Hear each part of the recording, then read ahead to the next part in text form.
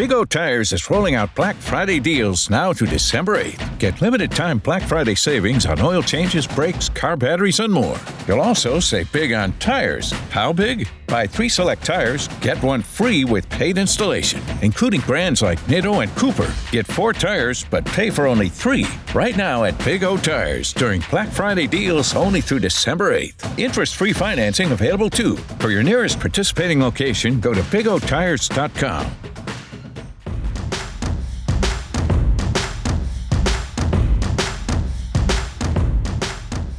It's Thursday, November 14th, and on today's Sports Beat KC, the group gathered at Big O Tires in Olathe to talk Chiefs, and there was plenty of ground to cover. The problems in Tennessee were many, so many in fact that the Chiefs wasted a 446-yard, 3-touchdown, 0-interception performance from Patrick Mahomes in his first game back from the dislocated kneecap. We talk all about it. In our Rubber Meets the Road segment, we ask not only about the player who needs to come up big or the facet of the game that needs to click for the Chiefs in their Monday Night Football game in Mexico City against the San Diego Chargers of Los Angeles. And yes, we like that name better than the LA Chargers, but we roll out our favorite military movies in honor of Veterans Day, which occurred earlier this week. Thanks to Sports Beat KC podcast producer Leah Becerra and Facebook Live producer Beth Welsh for their collaboration on today's episode, and we'll be back on Friday with another Sports Beat KC where we talk sports in Kansas City on a daily basis. So, hey, you know the rules here on Red Zone Extra Facebook Live. Join us. Send us your question and your comments, and we'll try to get to as many as we can before we get out to Chiefs practice today, which is a good jumping off point to say this is an unusual week for the Chiefs and for those who cover the Chiefs because they play Monday night. We have not had any access or just a 15-minute teleconference with Andy Reid on Monday since the last Chiefs game, which was on Sunday at Tennessee, and I think it's worth exploring, diving back into the Chiefs' loss at Tennessee. Too soon? Maybe for some. Too late? A lot happened in that game, and here I want to bring up a couple of issues for the Chiefs in that game, and I want you guys to tell me if you think I'm on the right track here. Patrick Mahomes had the second, not in terms of passer rating, but in terms of yards, the second most productive game of his NFL career, 446 yards, 3 touchdown passes, no interceptions, a 120 or plus, I think, passer rating game, a top 10 passer rating game for him. But in that same game, Chiefs had a fumble return for a touchdown, had on one scoring drive, a drive that ended in a field goal, had 3 penalties in 4 plays, and their special teams, which has been really a strength under Andy Reid, really let him down, I thought, in a big way. So special teams problems, fumble problems, penalty problems, in a game in which the Chiefs were favored to win, in which they got a magnificent game from their quarterback. Does this add up to some coaching issue, discipline issue? What is going on here when the Chiefs go into a stadium of an opponent in which they are favored to beat, like they were Sunday, and have all of these things happen? Herbie, you're always our leadoff guy. I don't know if it's a coaching issue. I'm going to say it's a Titans issue. There's something about the Tennessee Titans, when they face the Chiefs, they seem to excel. They've won 4 straight now.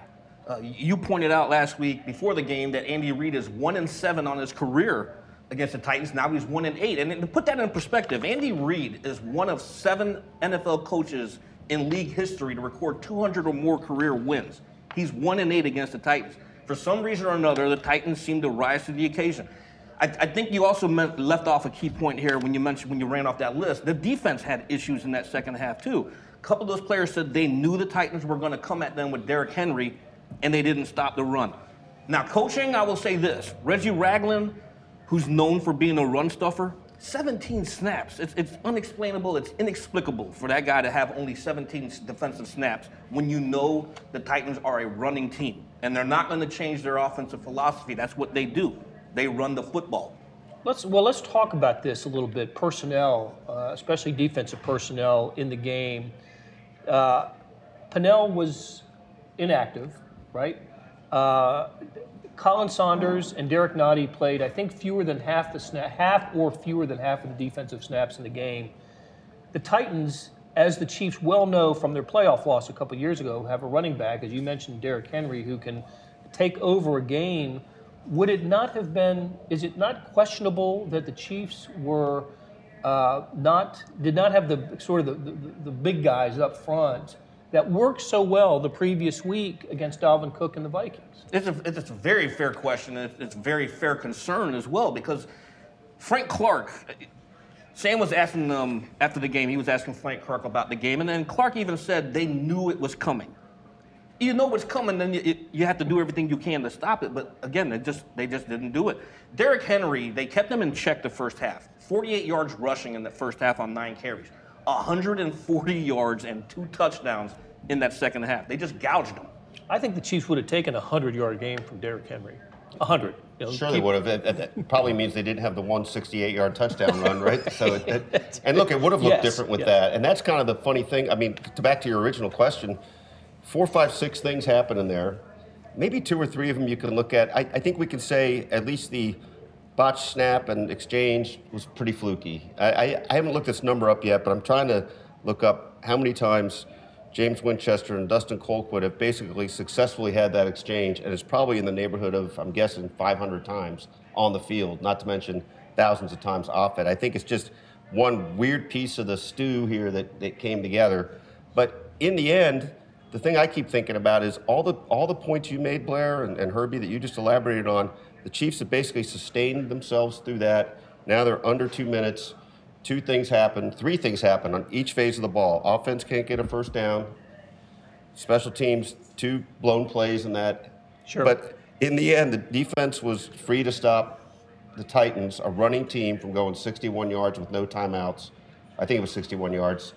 And they didn't even need all that time. I mean, the Chiefs actually had plenty of time left to try to score themselves. Well, to put themselves in field goal position, to tie it up. So the defense, to me, it just still comes back to, when are you just going to count on the defense? I get that we feel like they've had some, upward trend here, and maybe they've been gelling together. We know that they're down on some personnel, but at some point you just want to feel like they made the stand to save the game. Well, on that final Titans drive that resulted in the go-ahead touchdown, weren't the Chiefs in a press man and at a time when they should have played a little softer zone and kept the game in front of them? Instead of the touchdown itself was just man coverage, and I forgot who had the touchdown reception, but just ran right by, ran free into the end zone. I just thought it was the wrong defense to be in at that time, and I don't know. To me, it does.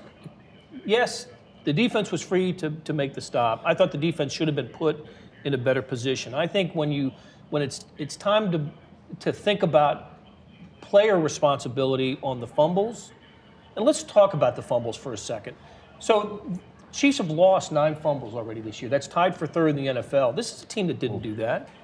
Famously, Kareem Hunt fumbled the first time he touched the ball as a pro and didn't fumble again in the rest of his Chiefs career. And already we've had Damian Williams, LaShawn McCoy, and Darrell Williams lose fumbles this year. So the fumble against Tennessee was a touchdown, returned for a touchdown. I had them written down here on the index card of knowledge.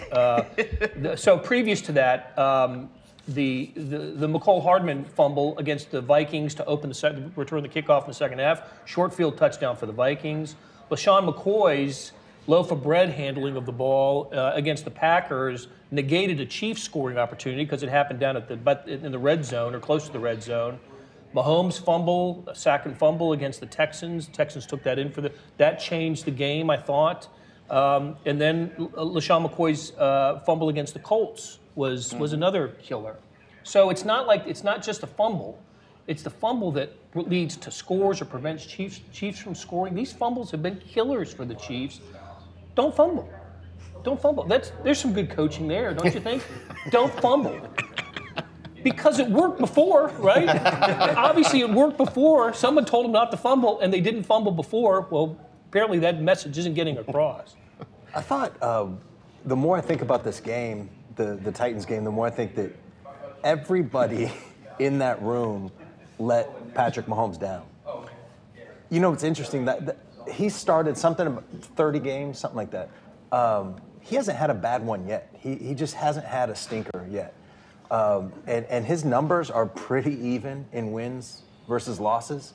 And it just kind of depends on everybody else. So what you have is this rocket ship quarterback that is going to perform at an elite level pretty much every game. And it's just up to everybody else not to screw it up. And against the Titans, they screwed it up in every possible way. You talk about the personnel. There was, and I didn't notice this watching live, I don't know if anybody did, but the Derrick Henry, the 1-yard touchdown, when they were going right to left on your television screen, they had 10 guys on the field. And there was, I think the 11th guy was supposed to be right where Derrick Henry just We think it was Frank waltzed Clark. in. Yeah, I mean, it's just, that's 2 weeks in a row that there's been 10 guys on the field for a touchdown. The defense went completely limp on that last drive, but you're right. They weren't put in a position to succeed by the offense and the special teams. The offense, a 3rd and 2 for the best offense in the league, you got to convert that.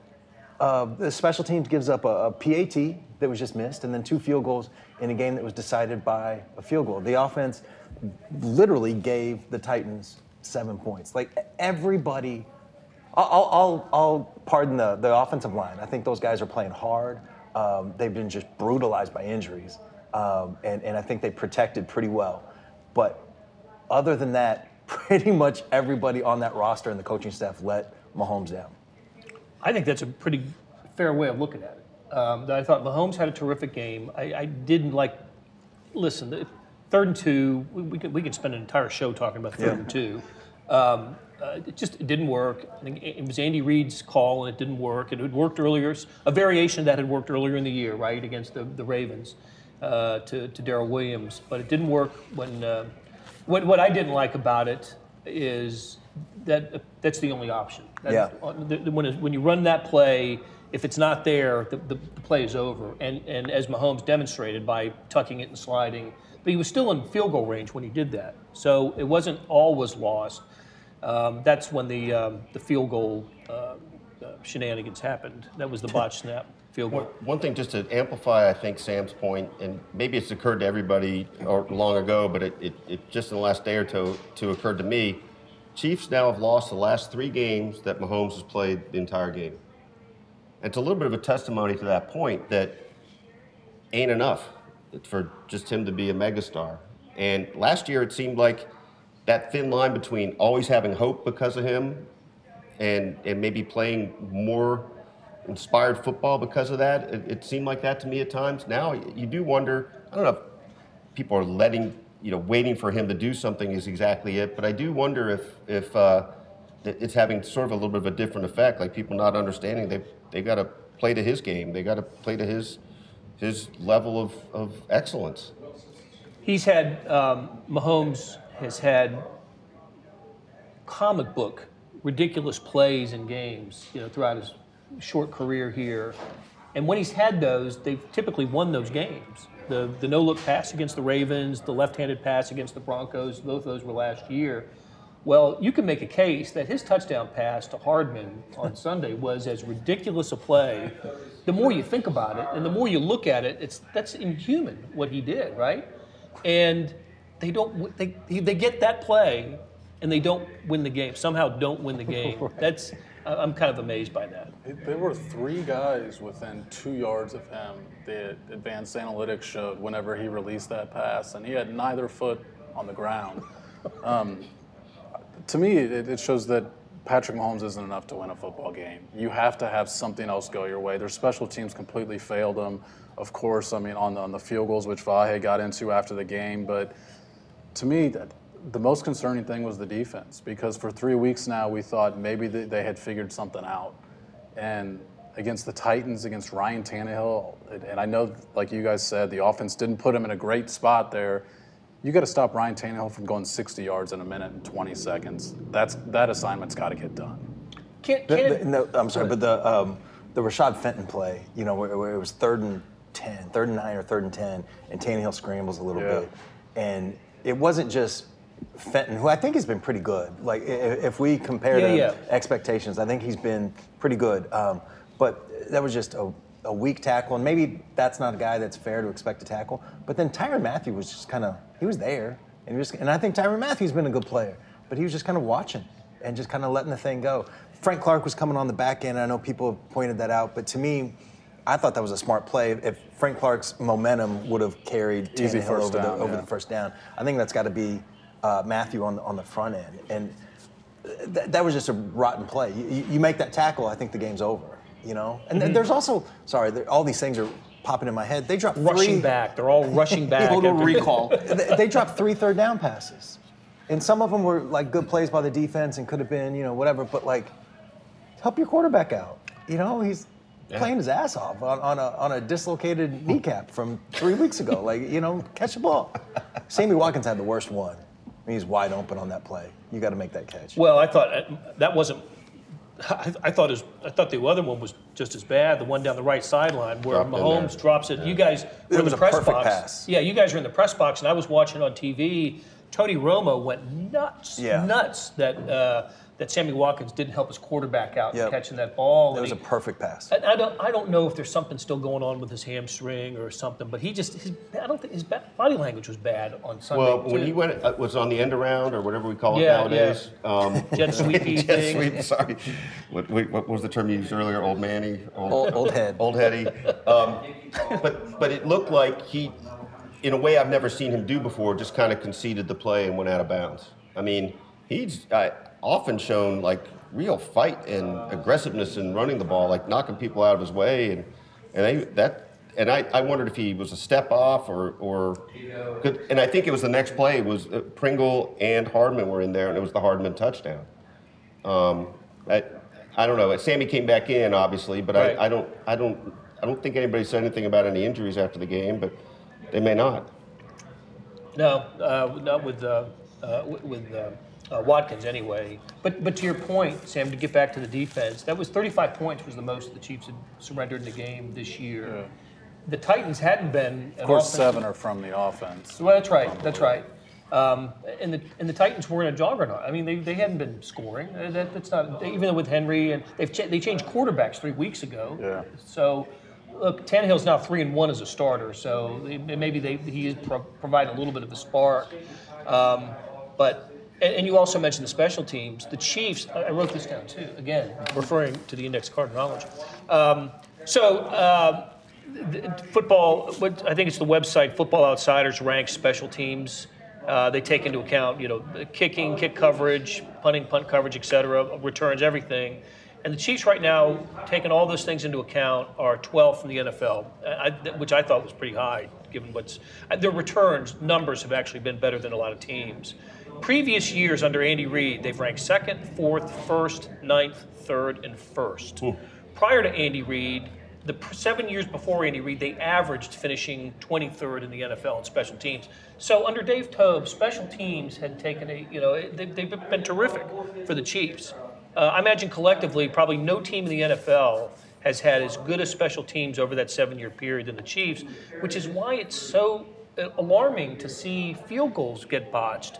And Mecole Hardman call a fair catch. I know it wasn't last week, but call a fair catch inside the 5, and the stupid and Hardman fumbling on kickoff returns, and the things that they're doing on special teams you're just not used to seeing with this bunch. And Dave Toub, who we've all believed is head coaching material, and this doesn't change that. But I just kind of feel bad for Dave, but something's not getting done. Some messages aren't getting across.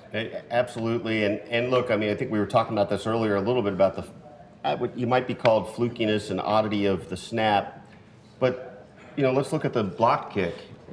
It was interesting there to hear the Titans player saying after the game that he'd been timing the cadence, and a part of what he did, I think he acknowledged this, was he didn't really care if he was offside. It wasn't going to hurt them if he went offside. It's like, I'm going for broke. I'm going to try to time it up and go. And he hit the timing just right. So the implication was that not they were giving away the cadence, but that they were giving away the cadence because they just kept doing it the same way. And I'm a little confused about what that actually meant in terms of how it played out, just because it seemed like it was a physical cue that led to the botched snap.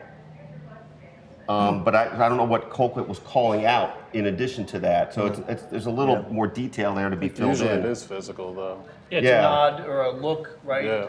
So when he said timing the cadence, I would assume that's what he means. It was less than, he wasn't hearing a verbal thing. He was just looking at each gesture and I assume that he's stealing referring signals. to Colquitt or whoever it is not changing that up throughout the game. And obviously they were on the field. Half a beat from this or whatever. Yeah. And they were on the field a lot on Sunday, so he had a lot of opportunities to time that. Blake Bell also could have saved that from happening. Well, he could have. Did it not look like Blake Bell was asked to block 2 people on that? Yes. That's usually the case though for that guy on that position. Quick you come chip, out and then out late with your right arm, and he came out too late. It was like he had his feet in cement. You know, like as good a jump. He did not have the cadence memorized. Right. I'm blanking on the Titans. It was Joshua Kalu. As good as his jump was, that's how bad Blake Bell's reaction, jump was. the I mean, Bell it was reaction. just that guy had taken a step, maybe a step and a half before Bell even got up out of his stance. It looked like. The move there is outside first, then in, right, for that guy. I mean, got to get a shoulder into the... It's opposite, right? You chip the guy the last. I don't know. I would think that the guy on the far outside has the longest to go because he's got to take the circular route, right? So I don't know. We'll ask Dave Tobe that Friday. All you got to do is bump him once, though. Right. That's all you this got to is- do to disrupt that play from happening. But this is 2 weeks in a row that somebody's got their hand on a Butker kick. Now, against the Vikings, they were fortunate. Yeah, good point. You know, because it was just a fingertip, and that came from up the middle. Yep. That was a heck of a play. So, again, special teams, this stuff hasn't happened to the Chiefs. I feel like before Sunday, special teams had been, and I mean this literally, just unremarkable. Like, I don't think that they had been good or bad. I think they had just sort of been steady. And I don't know what their DVOA on Right. Football Outsiders was before Sunday. But they had some penalties, but not, if you really look at the No, numbers. I think they've had a ton of penalties on returns. Not if you compare to other, yes, on Kick return. returns. And weird penalties too, but anyway, they just haven't, they haven't won a game, they haven't, and they haven't lost a game, other than Butker being a hero, against the Vikings. But Sunday, I just don't remember the last time special teams was that hard. I mean, they just left 7 points on the field in a game you lose by 3. And it's just, you can handle a missed field goal if the guy just, the wind got it or, he just hit it wrong or whatever. But these are just fundamental, mechanisms. You know, this is not bad weather. This is just, you get a flat tire. I mean, it's just weird flat tire. I like that. Sorry. That's where you get it repaired, right here. It was just fundamental. I just don't remember the last time, literally just do not remember the last time that the Chiefs had those kinds of issues. Well, what also stands out to me is nothing remarkable on returns, right? And I know Dave Tobe used the expression last week that they want to get Hardman to the point where he's as big a threat to take one all the way as Tyreek Hill is. And I'm thinking, you got Tyreek Hill. And what do you guys think goes into that decision to sort of hold Tyreek Hill in reserve on that and bring him out on special occasions? 19 targets. He did. He had 19 targets. I think that's probably the primary factor that goes into that decision. Well, I mean, could you give him 15 targets and have him return 4 punts? Would you rather have them? To me, I'd rather have them the full weapon on offense. I would too. Than on special teams because the gap between Tyreek Hill and anybody else on offense is much wider than the gap between Tyreek Hill and McCole Hardman returning the kick. As long as McCole Hardman can keep his brain and not fair catch at the 2 and all that And stuff. hold the ball. And I also think, I'm sorry, Blair, No, but come the wild card round when the Chiefs play their first playoff game. That Saturday noon kick. Tyreek Hill's going to be returning punts. I like that you can. He's your pinch hitter when there's a man on second and third, and you know what I mean. Yeah. Well, I was probably gonna, be bases loaded because they'd walk him at second and third. Right. That's right. And the other team does walk him because they punted out of bounds. Anyway, sorry about my analogy. It's gone on too long. Well, but I was going to say, just the threat of Tyreek Hill returning punts is what forced the short punt from Minnesota 100%, that set up the Chiefs to have the game-winning field goal last week. So he didn't even touch the ball when he affected the game as a punt returner against the Vikings. Stalked around and they chanted his name, and the Vikings peed down their leg. That's all it took. Yes, that's exactly what happened. So, Okay, so let's enough with the Titans. But again, the reason we're spend so much time on the Titans is the Chiefs haven't had immediate availability this week. Today is the first time we'll talk to Patrick Mahomes and Andy Reid. We'll get an injury update. Somebody wanted to know about Frank Clark. What do we think about Frank Clark? Looks like Emmanuel Ogbah's done for the year with a torn pec. Yeah. How does that affect the Chiefs on the defensive line rotation? Well, hopefully you get Alex Okafor back, because Okafor, obviously with the ankle injury, has missed the last couple of games. But if he's back, then that softens the blow of losing Ogbah. But Ogbah's had a phenomenal season. 5.5 sacks, if I'm not mistaken, which is a career high, or matches his career high. Team best. So he's given the Chiefs everything you wanted out of a pass rusher. Hopefully you do get Okafor back. There are obviously a lot of injury issues that you have to deal with here. Martinez Rankin on injured reserve. He was phenomenal filling in there on the offensive line. The two key players to watch this week are going to be Eric Fisher and Laurent Duvernay-Tardif. We like to think they're close. They put in limited practices over the last couple of weeks, so this might be the week they do return, just in time ahead of the bye, or the Chiefs might decide to sit them another week, give them an extra time to heal. On Frank Clark, though, Sam got some great stuff out of Clark in the locker room on his neck. Some pretty revealing stuff we really didn't know about. Yeah, he's been dealing with a pinched nerve since training camp. So it does explain the lack of explosion, I think, that we see on film when we rewatch their games. But the concerning thing is that's not usually something that just goes away in 2 weeks, which is what he's, I guess, technically 2.5 because he played in a Thursday night game in Denver. But to me, this is going to be a factor for the rest of the season. And are you going to get the Frank Clark that you signed up for with draft pick compensation, financial compensation, and are we going to see it in 2019 at all? That's the two things I think is very important about this injuries. Like, they've been dealing with injuries all year, right? Like, that's been a thing that we talked about over and over. But Ogbah being out and this thing with Clark, these are the first two injuries, unless you go back to Breeland Speaks, that are going to affect the Chiefs long term. All the other injuries have been, well, they'll be back in a month or 2 weeks or whatever. These things are going to be Ogbah out, and Clark, I agree with you, and that he's not going to wake up tomorrow and just be totally cured of this thing. Those are the two things I think are going to affect the Chiefs going forward the rest of the year. Does that change the Chris Jones role? Do you keep him outside more? I think they maybe. I think they will use him more outside with Ogbah out. It's harder to double him. Right. That's the way. What I was going to say, because that's the way he phrased it. He saw so many fewer double teams when he was playing on the outside, and to me, I mean, obviously that info relays on tape, but certainly he's in Steve Spagnuolo's ear saying, hey, I was able to do some more damage playing this spot because they can't pay as much attention to me. It's like, and even if they do, they've got to put one less receiver going out on a route. They've got to do some more creative stuff to compensate for that. And he is such a home run hitter for them. I think he has a chance to have a Jorge Soler type of year on the outside, more so than on the inside. All right. So every week we get to a point where we talk about the rubber meets the road, where we have our esteemed panelist here give us you're esteemed. All right. It's true. Which ones? It's true. Yeah. Okay. I'm looking at the camera, not anybody individually here. For players we think will or should have a big game in the next time the Chiefs are playing, which is Monday night against the LA Chargers, or as we like to say, the San Diego Chargers of Los Angeles. Of Mexico City. In Mexico City. Via Mexico City. And in addition, I want our fellows here to also give me a confidence vote on the Chiefs, scale of 1 to 5. All right, 5 being most confident, 1 being less confident, obviously, very little confidence, on the probability of a Chiefs victory. You can even go negative on this. Go -1, -2. That would be probably a Chargers victory. A hint when you allow that. So, and finally, as we did a couple of weeks ago, we leave the gridiron for a question. This week, we celebrated Veterans Day on Monday, and one of our panelists, 20-year Army veteran, and Herbie Teope, I wanted to ask each of our guys what their favorite military-based movie was.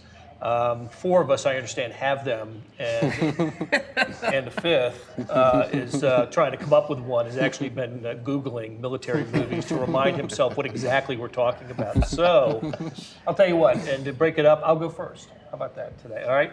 So, what were the questions? No. Look, rubber meets the road. I just mentioned him. I think it's Chris Jones. I do think Chris Jones is going to have to come up big in this game. He has the ability to come up big. I agree with our guys. I think we're going to see more snaps from him on the outside than on the inside.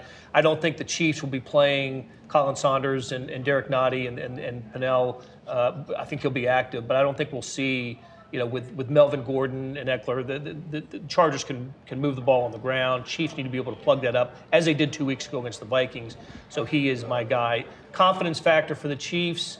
I kind of think they're going to win this game, and I think they're going to have a good game. So I'm going 4 out of 5 in a confidence factor for the Chiefs. And I know it's easy. Military movie. There were a lot of great ones on Veterans Day on the movie channels. There are a lot of them I like. Dirty Dozen is one of my old school favorite. But I'm going to go Saving Private Ryan. It's the one movie, maybe the one movie where I kind of get a little sniffly at the end. You just gave it away. I haven't seen it.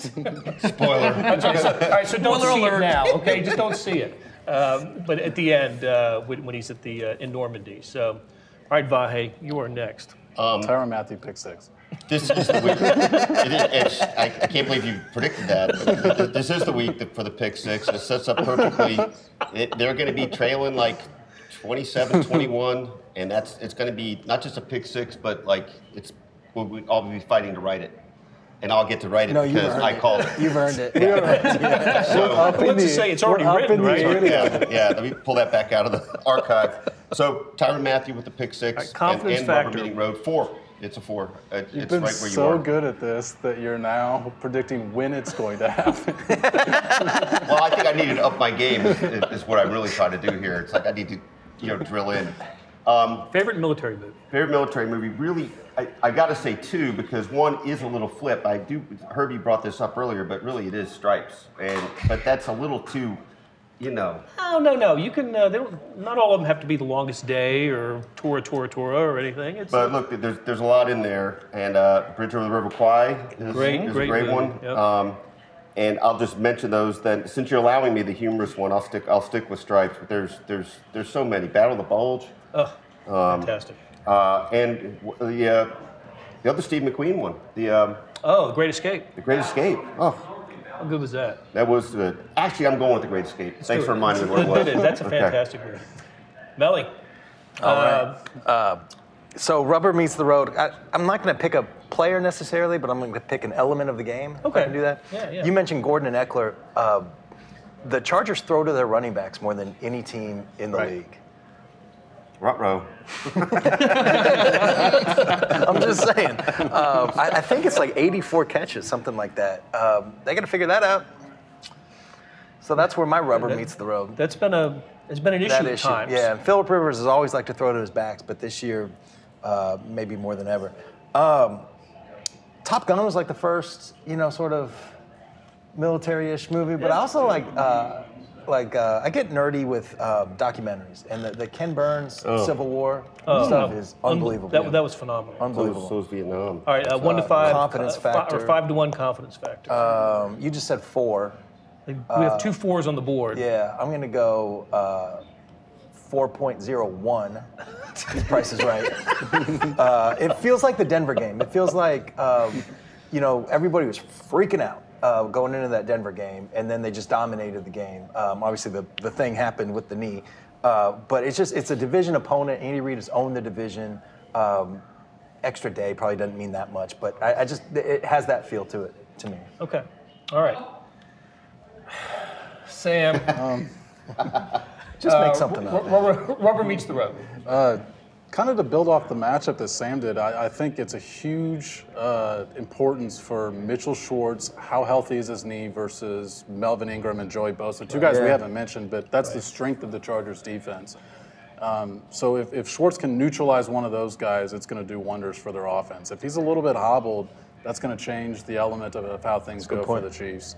But Okay. confidence factor, I think 4 probably sounds accurate.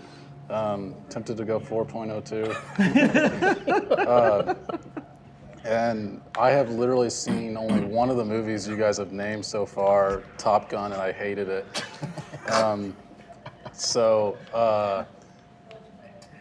You know, in Rocky IV, there's a lot of military Cold War action going on in there.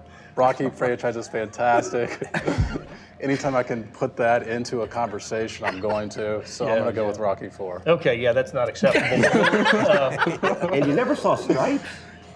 Top Gun is the only movie of those ones you guys have mentioned that I've seen. Rocky IV is Sam's favorite, like, baseball movie. It's in the Phillies. Like, the Phillies are Leah Nichols also weighs in. Dirty Dozen is a great movie. Thanks, Leah. I agree. It was just on Monday night. Had a great time watching it.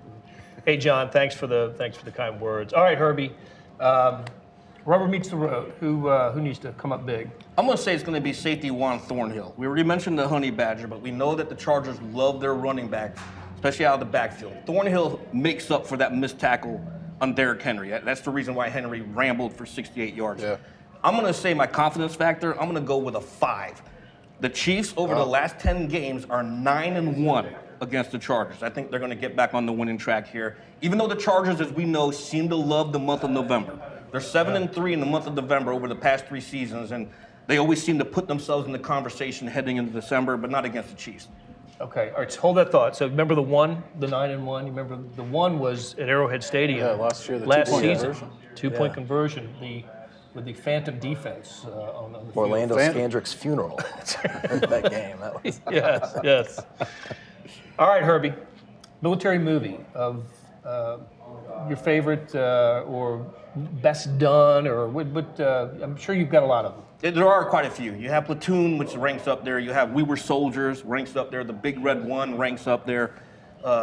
Saving Private Ryan is a personal favorite of mine because I have been on Normandy Beach, stand there and know what happened there during D-Day. It's very surreal. But as a former Army drill sergeant, and when you watch war movies, I nitpick them because I know what it's like, and I want realism. You cannot go wrong with Full Metal Jacket. Attaboy. That first hour of that movie, Arlie Emery, he's a former Marine drill instructor. He nailed it. Absolutely nailed it. And the crazy thing about that movie is he was signed on to be a military tech advisor. He was so good, they fired the actor who was supposed to play his role and just said, hey, step over on this side of the camera and do it. So any Hollywood producers out there, if you want an Army drill sergeant and working on a project, call me. But Full Metal Jacket, hands down. All right, some of our viewers have weighed in. Dean DeCourcy, Patton. Oh, good. Patton. I love Patton. Yeah. Oh my gosh, Yeah. what a fantastic movie that was. Absolutely. I've seen that one for what it's worth. I'm up to 2. Hey, so you're up to 2. That's good. We're taking a list. Jacob Calloway includes Glory in his another one. I've seen that one. Oh, You yeah. haven't? Oh my gosh. Piercing. Yep. And Jacob agrees with Full Metal Jacket as well. Forrest Gump. Would we include that one? Let me put it this way to you. On Full Metal Jacket. That's a great cooking movie. Okay. Full Metal Jacket came out in the early 90s. Okay, and some of those lines, I became a drill sergeant at Fort Jackson from 97 to 99. I may or may not have stolen some of those lines from that movie when I was dealing with my trainees. That's how good it was. Herbie, what about Officer and Gentleman and Lou Gossett's portrayal of the drill sergeant? Is that not as good? That was more Hollywood, because you had, what's his name? Richard Gere in that movie. So that was more Mayonnaise. Hollywood. That was Mayonnaise, that's right. Lou Gossett was really good. Yeah, I Lou thought it Gossett- was good. Right, okay. Erica Kuna likes Band of Brothers. Yep, I almost mentioned that one. Series, It was great. wasn't it? Yep. So, HBO, I think. Yep. Good calls, everybody. Okay, you guys heading to Mexico. Does neutral field, different environment. Andy Reid, such a creature of habit. The team's leaving on Sunday. I think Sunday morning instead of Sunday afternoon, which they usually do. I imagine they'll do a walkthrough at Estadio Azteca. The Chargers are in Colorado all week. Yeah, so the Chargers trained in altitude this week. Teams have done that, playing in Mexico. I think it's a 7,000 foot, Mexico City, 7,000 feet elevation. Higher than Denver. Yeah, 2,000 miles higher than Denver. Yep. Just to backtrack when on Feet. Feet, 2,000 feet. my last job, when I covered Sporting, they went to Mexico and they all slept in tents for like 2 weeks to try and get used to the altitude. Right. They went to Albuquerque, which also has significant altitude, I think higher than Denver. There were so many preparations to play that game. Now in soccer, you got to run basically 6.5 miles in a game. It's a little bit different. But still, I mean, if you're short on the defensive line like we think they might be, that could be a factor. It could be, but I think of the Chiefs playing in Denver over the last few years too. They've won their last 5 games at that altitude, and I don't know if that's going to be much of a factor. I just don't know. It could be. We'll see.